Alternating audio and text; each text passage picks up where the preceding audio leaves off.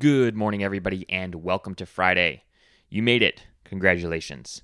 I don't know about you, but it's been quite the week. I'm really looking forward to sharing today's episode of Fanatical Fridays with you all. But before we dive into the conversation, I wanted to share a little bit more about Element 451's Packs feature. So I've talked with many of you about Packs in Enrollify's premium Slack channel. I've also talked about Packs on our Fridays videos. But for those of you who aren't familiar, Packs is actually pre-built content into Element 451's CRM. So let me talk to you a little bit about how it works and why I think that this is so cool.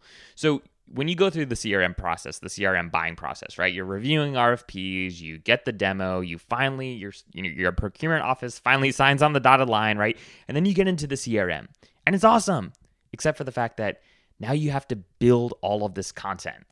Packs reduces all of that friction. What Packs does is Packs is, again, pre-built content in your CRM. So you log into your CRM and you just select, build me a communications flow, build me a search campaign, build me a transfer specific search campaign, right? Whatever it might be. And what Packs does is it automatically pre-populates a marketing automation workflow, right? Anywhere between 7 and 10 different emails.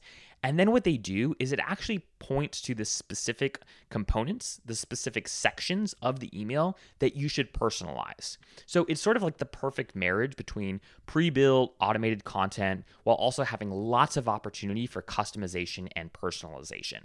I've never seen a higher ed CRM that actually comes with pre-built content, and I've seen a lot of great higher ed CRMs, but none quite like Elements. So if you want to learn more about Packs, if you want to get a behind-the-scenes look at actually how it works, head on over to element451.com/Enrollify. Again, that's element451.com/Enrollify, and you can learn more. Again, I got a recent demo from artists and the team. What was that? I guess just a couple weeks ago, and I was a little skeptical. To be honest, I was very skeptical about how this actually worked, and was pleasantly surprised by how easy it was and how quickly I was able to set up what would normally have taken my team, if we were working on this for a client, what would have normally taken us, weeks, if not months, we were able to do in a matter of minutes. So if you want to learn more about Packs, if you want to check out sort of how you can save your team lots of time, head on over to element451.com/Enrollify. Again, that's element451.com/Enrollify. Thanks very much to Element for sponsoring today's show. Good morning, Mickey. How are you doing? Hanging in there. It's another week. I can't believe how close we're getting to the holidays. I know. I was looking at my calendar last night, and I was convinced there were still 3 weeks left until Thanksgiving. But alas, it's just 2. So it's 2 weeks. It's coming in hot. And a lot of folks do their holiday countdown just like you. And how close are we to Thanksgiving? I look at it as how close do we have until the enrollment crash comes? An enrollment crash meaning when all interest and anyone doing any search or education, all that stuff just comes to a screeching halt, which is probably around the 25th, right? 1, 2, 3. The Thanksgiving will be the 26th. So right around the 25th, boom, nothing. And you'll see it really dive down, the 23rd, 24th, the 25th, nothing. And then maybe sometime around the 29th and 30th is where it pops back up for about a week and a half to 2 weeks. So my countdown is on. I've got today's Friday the 13th. I've got 5 to 6 business days if I'm going to make any progress for my spring enrollment. Friday the before 13th. I have to pause. That's right. It's Friday the 13th. Wow. Well, hey, here's to hoping we can give some folks some practical ideas that they might be able to implement or at least sort of think on over these next 5 to 6 business days before the pending crash. But welcome everyone to Fanatical Fridays.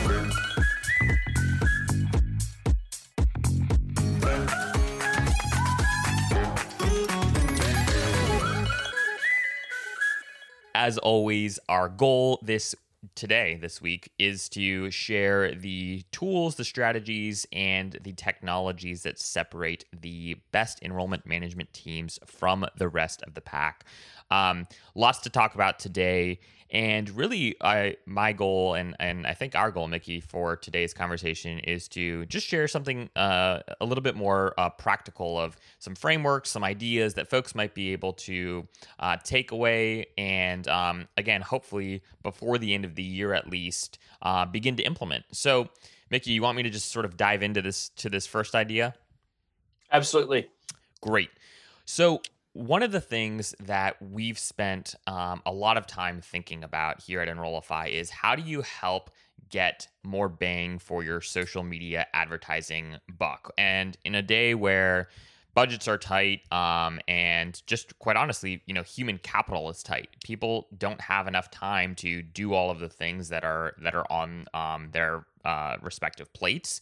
How can you have social media advertising actually outperform what you're used to expecting it to how you're used to expecting it to perform? So we've been testing this little framework that has actually worked very, very, very well, and I just wanted to share it with you all. At some point, we could make a visual sort of chart that helps diagram rather that helps explain this. But for now, I'm going to do my best to describe this over audio only.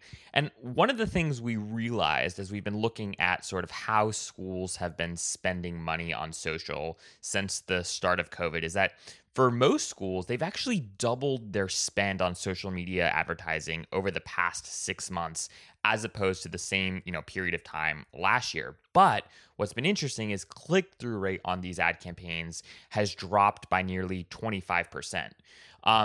And what's especially interesting, at least to me, is that the actual cost per acquisition of a new contact from social media has been cut in half. So it's cheaper to get new people in the door. There's, double the ad spend overall, but the click-through rate on these campaigns is hurting. So this sort of brought about the question, okay, what can we do to help increase sort of the quality of clicks from social to a university's website, whether that's to a landing page, to download a content offer, to sign up for a virtual event, or, even to sort of encourage people to start an application. And what we came up with is this framework that we're tentatively calling social ad sequencing, for lack of a better term. We should revise that at some point and come up with something a little quippier, but that'll have to do for now. And in a nutshell, this is a 3-phased campaign. You could argue it's really 3 campaigns. But what you do first is you go out with your initial social ad campaign with a video. So this video could be a program overview. It could be your university brand video. Ideally, it's something that's a little specific. So maybe if you're working within, the School of Business or a School of Nursing, maybe you put together sort of a program-specific video. Again, ideally, this is something that you already have, so you don't have to build something from scratch. This should be about 40 to 90 seconds. And then you want to do some basic demographic and psychographic targeting. Nothing too crazy or nothing too fancy. So people, that have an affinity for these professions, people that might be at your kind of target sort of like feeder high schools, and or if you're a graduate school, your feeder undergraduate institutions. And then you want to launch this ad campaign to this audience. Again, basic demographics, a little bit of psychographics, nothing too fancy. Then about a week later, and this can range between 5 and 8 days, what you want to do is you want to launch a second campaign. And this second campaign, what it's going to do is you're going to take everybody who watched 50% or more of the video in that first campaign, and you're going to enroll them in this ad campaign. And now this ad campaign is going to send them to some sort of like prospect inquiry generation oriented landing page. Again, so an ebook or your inquiry form or some way where it's really, really easy for a user to give information about themselves, right? Then what you're going to do another, 5 to 8 or so days later is you're going to take everybody who clicked on that link. They clicked on the ad, they visited the landing page, And people like those people, and you're going to enroll them in a final campaign. We call this, campaign 3, which is a lead ad campaign. Facebook lead ads perform very, very well. You're going to throw out a content offer, or again, a quick inquiry form on Facebook or Instagram, whatever the social platform might be, and you're going to launch that final campaign to that audience. So that was a lot. But what we're finding is that this approach, it's relatively simple, right? Nothing too fancy, but increasing sort of your reliance on Facebook's algorithms, for instance, to do the targeting and do the audience selection for you is yielding a greater return on your social media advertising investment than if you're trying to do all of the profiling yourself. So essentially, we have now used this framework for 10, I believe it's 10 now, different campaigns, and this result this strategy, as opposed to sort of like the control strategy, has performed 10 times what the control strategy has performed in each of these campaigns, and then some. So if you're looking for sort of like a framework to invigorate your social ad campaigns, this one's for you. So that was a lot, Mickey, but not sure if you have any thoughts or comments or suggestions, or if you guys have your clients that you're aware of have tried anything like this, and what sort of results they may have seen. Yeah, I like the layering together the three components or three campaigns to it. To me, it drives it's alignment. Yeah. I spend a lot of time thinking and trying to build alignment between efforts, whether that's different types of campaigns, whether that's talking points between what's being promoted in a campaign and what the admissions team is talking about when they're receiving forms and following up with students who've converted from that. I think all of that matters, and I think it all helps make that impact. It's one thing in the marketing world, when they say, someone needs to see your impression 7 times or however many times it is in today's world before they made that connection. And I think there's a way that we have to build out how many times they need to see this message versus the next message to combine the story together. In today's world, where you don't have a minute of their time in a social context anymore, or advertising context, we've got a few seconds. And how do we begin to tell a story in a few seconds? You might repeat a message a bit, but then we need to build to that message a bit and then continue that message a bit, so that I think we're providing a framework of a story. And that's how I like to kind of think about it. I look at, and again, this is all to an extent personal bias. I look at how I act and respond. And, if I'm scrolling through some social site, or I'll just say LinkedIn, for example, and you see the ads kind of doing there, and I look at, okay, I'm blocking this ad. Why am I blocking this ad?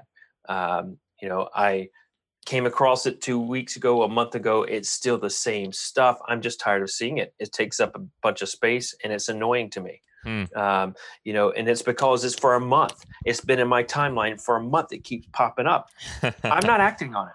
It's not gotten my attention, versus the ones that do get my attention, and what I've found in that is, the ones that got my attention are the ones that are rotating and changing. And it's not the exact same thing. It's not that they rotate and change every time, but there was one running for a little bit and then another one running for a little bit. Yeah. And if I go back a decade to when I was running our ads, when we were still using radio, had begun using digital billboards, we were rotating every 2 weeks, popping in and out different stories to connect people, to get them to engage. And it wasn't this static thing that was there forever. And to this day, when I'm working with clients, whether it's for whatever reason they think radio is the thing for them, or if it's some type of TV or other video-based campaign, it's like, okay, I know you're working on the budget for the new spend coming up. How much of that budget is going to the new content? Well, we're just going to use the same content we had last year. Like, all right. So that content worked and got you some students. That content from those prospective students that it didn't get you, or people out there that might fit the criteria but didn't respond or engage to it, why is it going to get them now? Yeah. It didn't get them then. What, something has to have changed in their life to make it work. Good, and that can work. But maybe if we change the message, it'll connect with their life and also connect with people who already had it connected with their life and didn't resonate. Yeah. How do we modify that? So I think that's an important piece of it. So anyway, I'll pause there.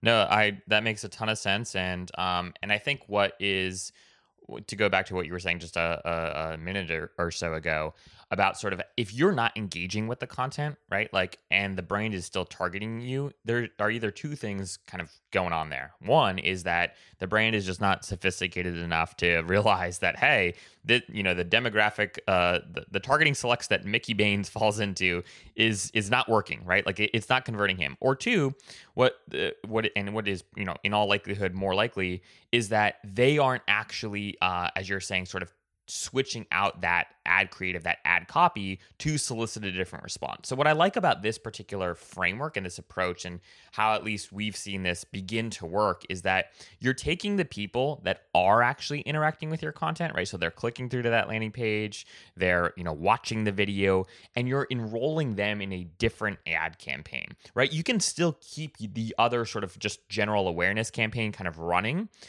but as people then meet that criteria of, again, they're watching 50% or more of that video, they're then enrolled into a second campaign. So in a sense, in the same way that you would nurture people with like a communications flow who are, clicking through and engaging with your emails, you're doing the same sort of thing. You don't know these people at this juncture, but you're doing that same sort of thing on social.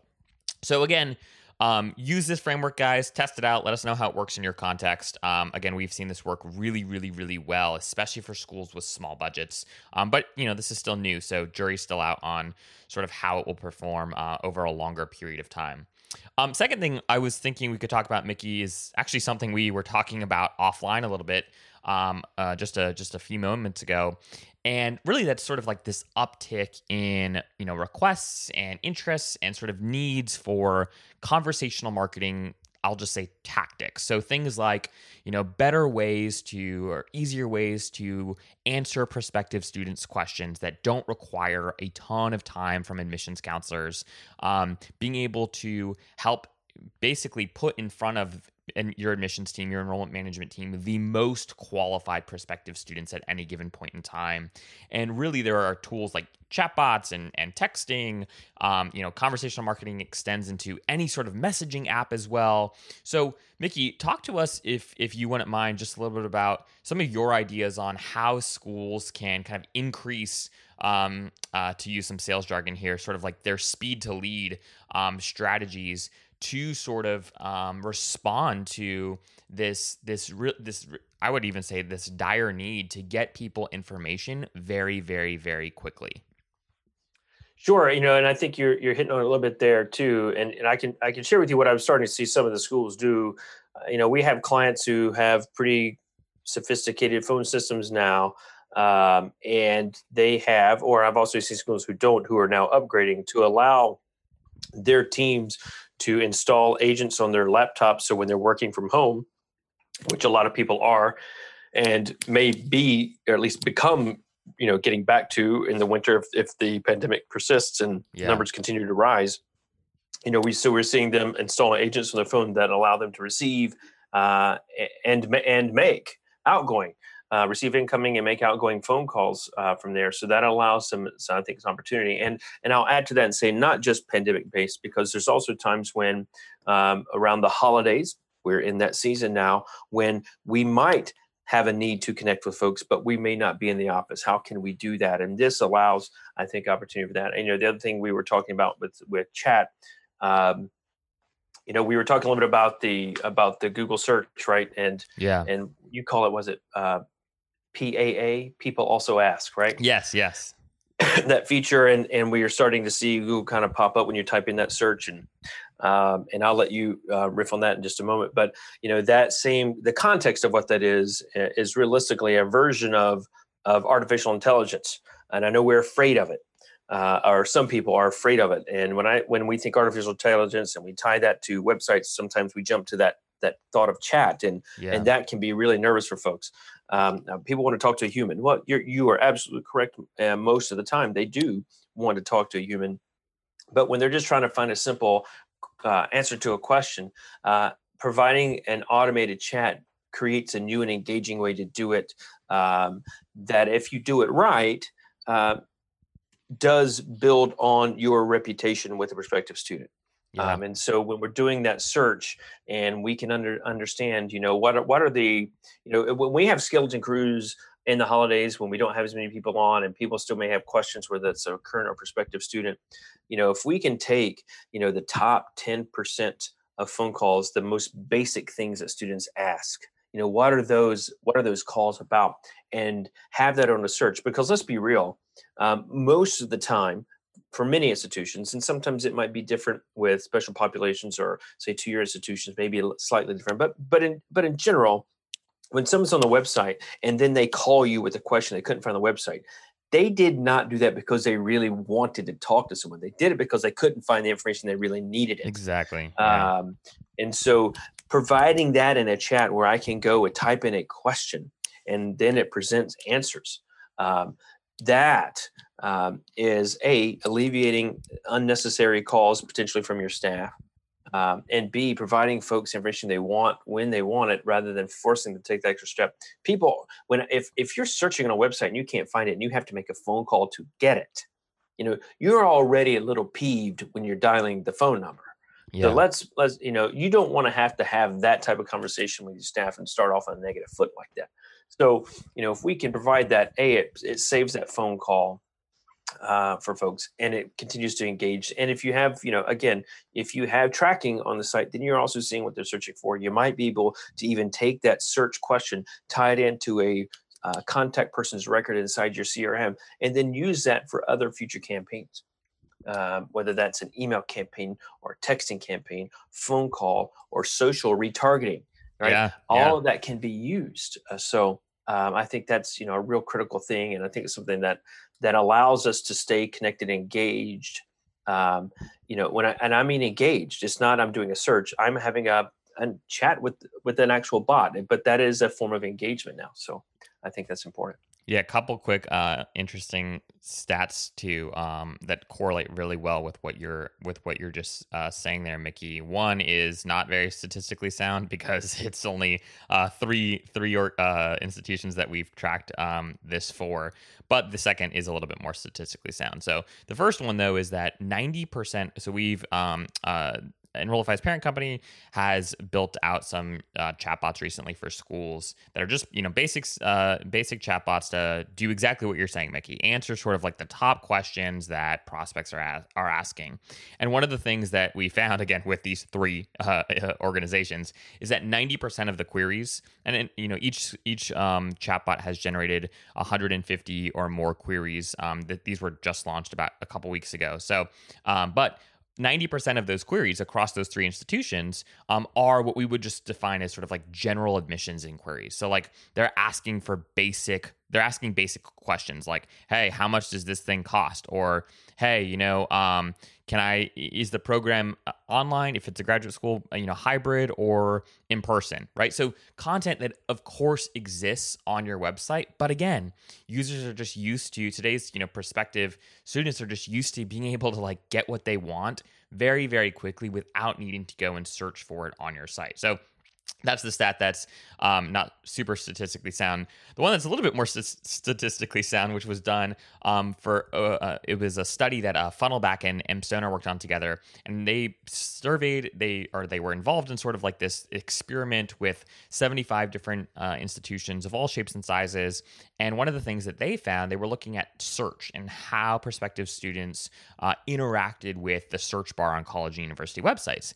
And one of the things that they found is that 48% of prospective students that were looking for a program assumed the school didn't offer the program because they couldn't find it easily via search. So they'd go to that search bar, they'd search for, program A, program B, program C, whatever it was. They couldn't find it quickly. So they just assumed that, oh, well, college A does not offer this or university B doesn't offer that.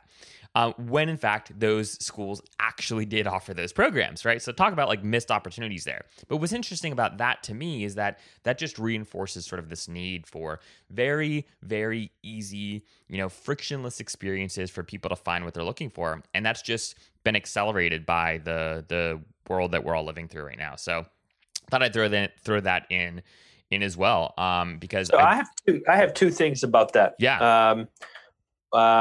The first, gosh, see, I'm already losing my train of thought because they're two different thoughts. One to your 2 points. One was on the search for the program. Yeah, the first one was on the 90% of queries, requests with chatbots across, again, just 3 institutions were questions that we would categorize as sort of like general admissions information. Yep. Got it.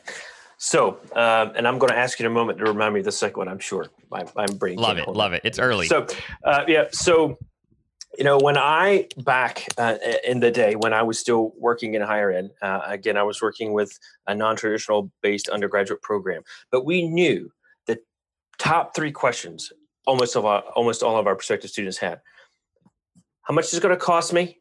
How long is it going to take me? How convenient is this going to be for me? And that really hasn't changed a heck of a lot, but that was it. And so the cost, pretty easy. Here's the cost. Here's what it's going to cost per course. We could talk a lot about convenience. The how long is it going to take me? We could talk in general how long it's going to take, but that varied depending upon what institution you're transferring your credits from, or how many institutions. All these other factors went into it.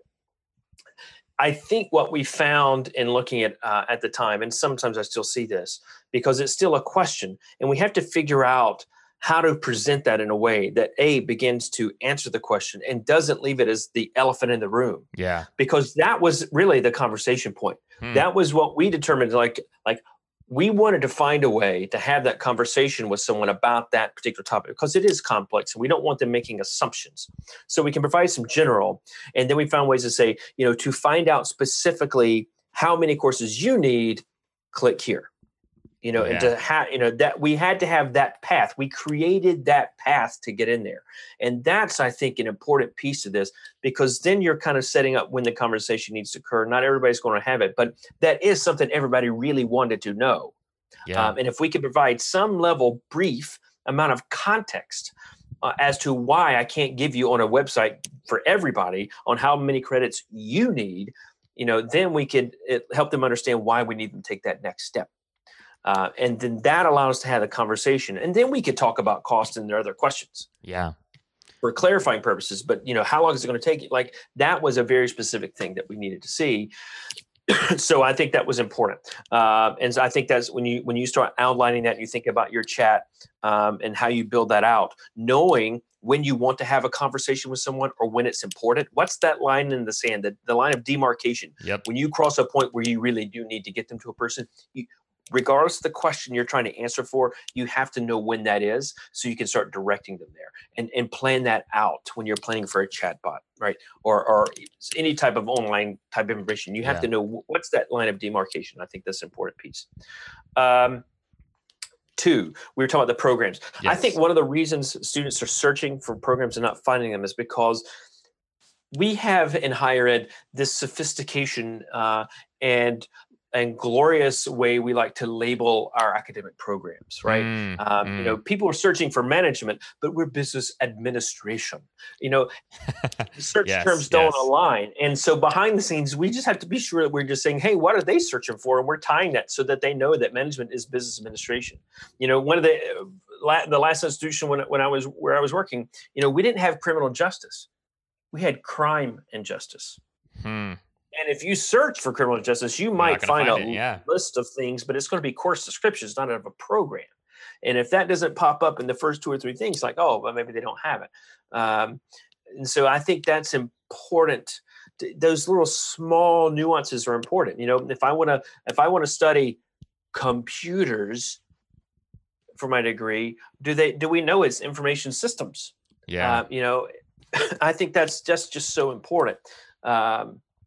And I've worked with schools who've been launching new programs. So one of the newer programs I've seen emerge a little bit, health informatics. Yes, And yes. tell me how many 16-year-olds and 15-year-olds have been dreaming about going to college for health informatics?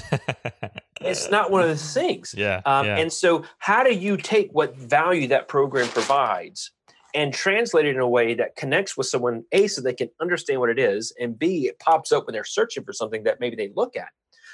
And how can you help teach them what it is so that they begin searching for it? And I was working, as I was working with the schools, like, realistically, if we could turn back time, I would have rolled this out for some upperclassmen to transfer into, or a graduate program, something or something for non-traditional students who might already understand that world and be ready for it, versus trying to now go out and teach 15 and 16 and 17 year olds what it is, so that I can enroll 20 of them come fall. Yeah. Like that is a Herculean effort. And I think as we think about how we label the programs and what are the descriptions and understanding what people might be searching for, where we can kind of help them connect the dots, that's important. And I think a lot of schools miss out on that. Love it. Yep. Could not agree more. And there's so much gold there. And sort of this idea of thinking about what prospective students are actually searching for, how they think about things, the words, the framing that they use when they're searching for a program that they're interested in, is a perfect sort of segue into just this last sort of point slash idea that we've been experimenting with. So one of the biggest challenges for schools right now as it pertains to SEO is the content required to really, really win on custom search terms. So meaning, like, there are obviously two sort of macro categories of like how Google looks at your page, right? And how they decide what content, what page is going to rank for what particular keyword or search term. A lot of half of it is technical. So like, have you set up your website page appropriately so that it's easy for Google bots to understand sort of like the context and the site architecture, right, of the page. That's things like meta descriptions and your links. So like, how is your link structure actually organized, right? Are there nice topics? Do you have nice navs and sub navs? Do those sub navs and navs, correlate to the page URL, et cetera? I won't bore you all with that. So there's a technical side of SEO, and then there's what we call sort of like a content side of SEO, which is that you just need lots of content. Like the more content that you have, right, around that use a particular keyword or search term that is associated with your domain, the stronger the likelihood, the greater the likelihood that you'll be able to win / secure a top spot when a user goes and types that query into Google. So most schools have decent, technical SEO. Not all of them, though. Not all of them, though. You would be surprised at how much of the time college and university websites are just like not well thought out from a technical SEO standpoint. But the biggest challenge the bigger challenge, I should say, for enrollment managers is just the time and energy it takes to craft new content around the terms that they want to win on. So this is not meant to be like, this is a hack, an SEO hack. And like all hacks, right? They can work. They're not going to solve all of your problems, but like, we are seeing some cool uptick in results with schools that are implementing this relatively simple strategy. So what you do is you need to start with some sort of keyword research tool. So you can use Google Keyword Planner. Google Keyword Planner is free if you have a Google Ads or a Google Analytics account, which most of your schools probably do. Or if you want to be a little bit more sophisticated, you can use something like an SEMrush or a Moz SEO. There are several other choices out there as well. But what we tell people to do is, hey, think about sort of what are the specific terms that you would like to win on, right? Like and you got to be specific here, right? Like specific is the operative word.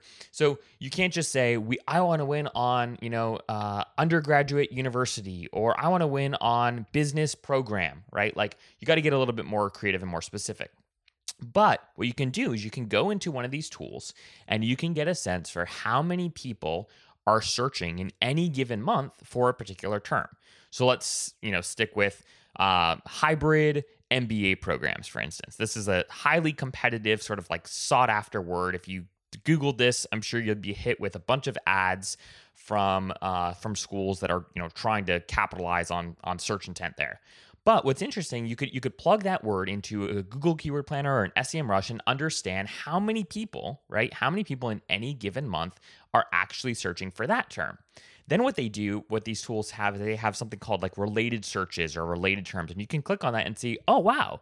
Okay, hey, 1,000 people are searching for hybrid MBA programs per month, but that term is very competitive, and it's going to be very hard for us to win on that. But 200 people are searching for rural hybrid MBA programs or state university state hybrid MBA programs or something like that, right? Those were terrible examples, but something a little bit more specific.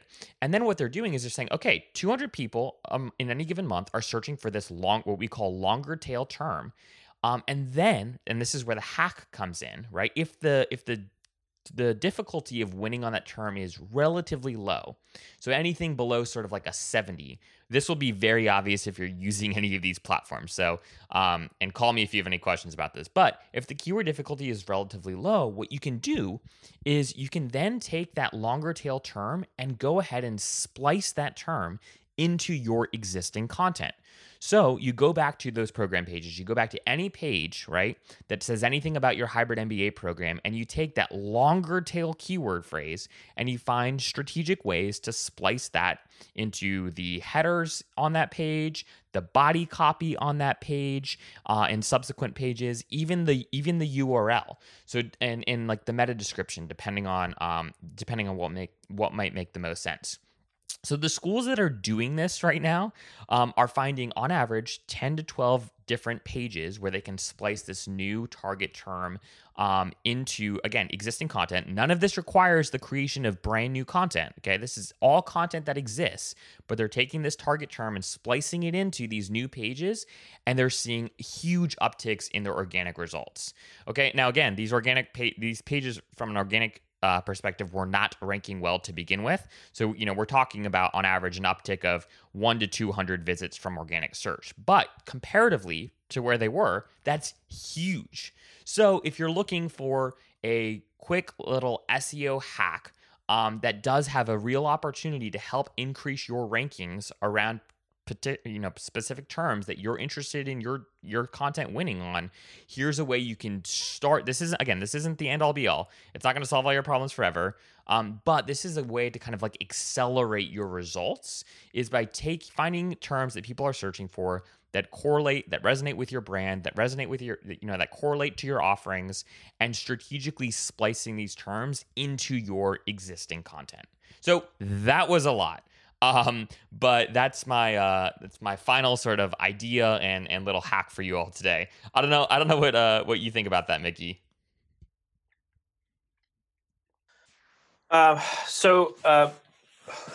Well, you will know the back end complexity much better than I. However, when we start talking about the social bits, well, first let me back up.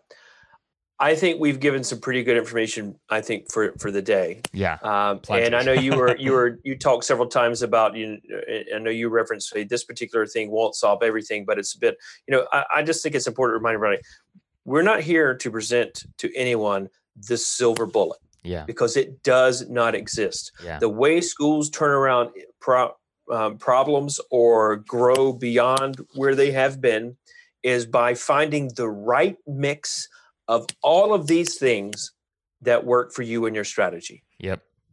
If you are excellent at converting folks electronically, meaning without needing a phone call, then you can avoid the conversation where we're talking about potentially looking at having phone agents installed on laptops. If you are still heavily into fairs, even the virtual ones, and that generates 70% of your leads, and you don't have to worry as much about digital, then all the digital stuff isn't as critical for you, at least right now. Sure. Right. So it's about finding the right mix. Second, in terms of the social piece of it, what I'm starting to see, and again, this is not at all higher ed, but I think it's important because, I'm always looking at what other industries and what I'm seeing elsewhere is doing and how this kind of relates.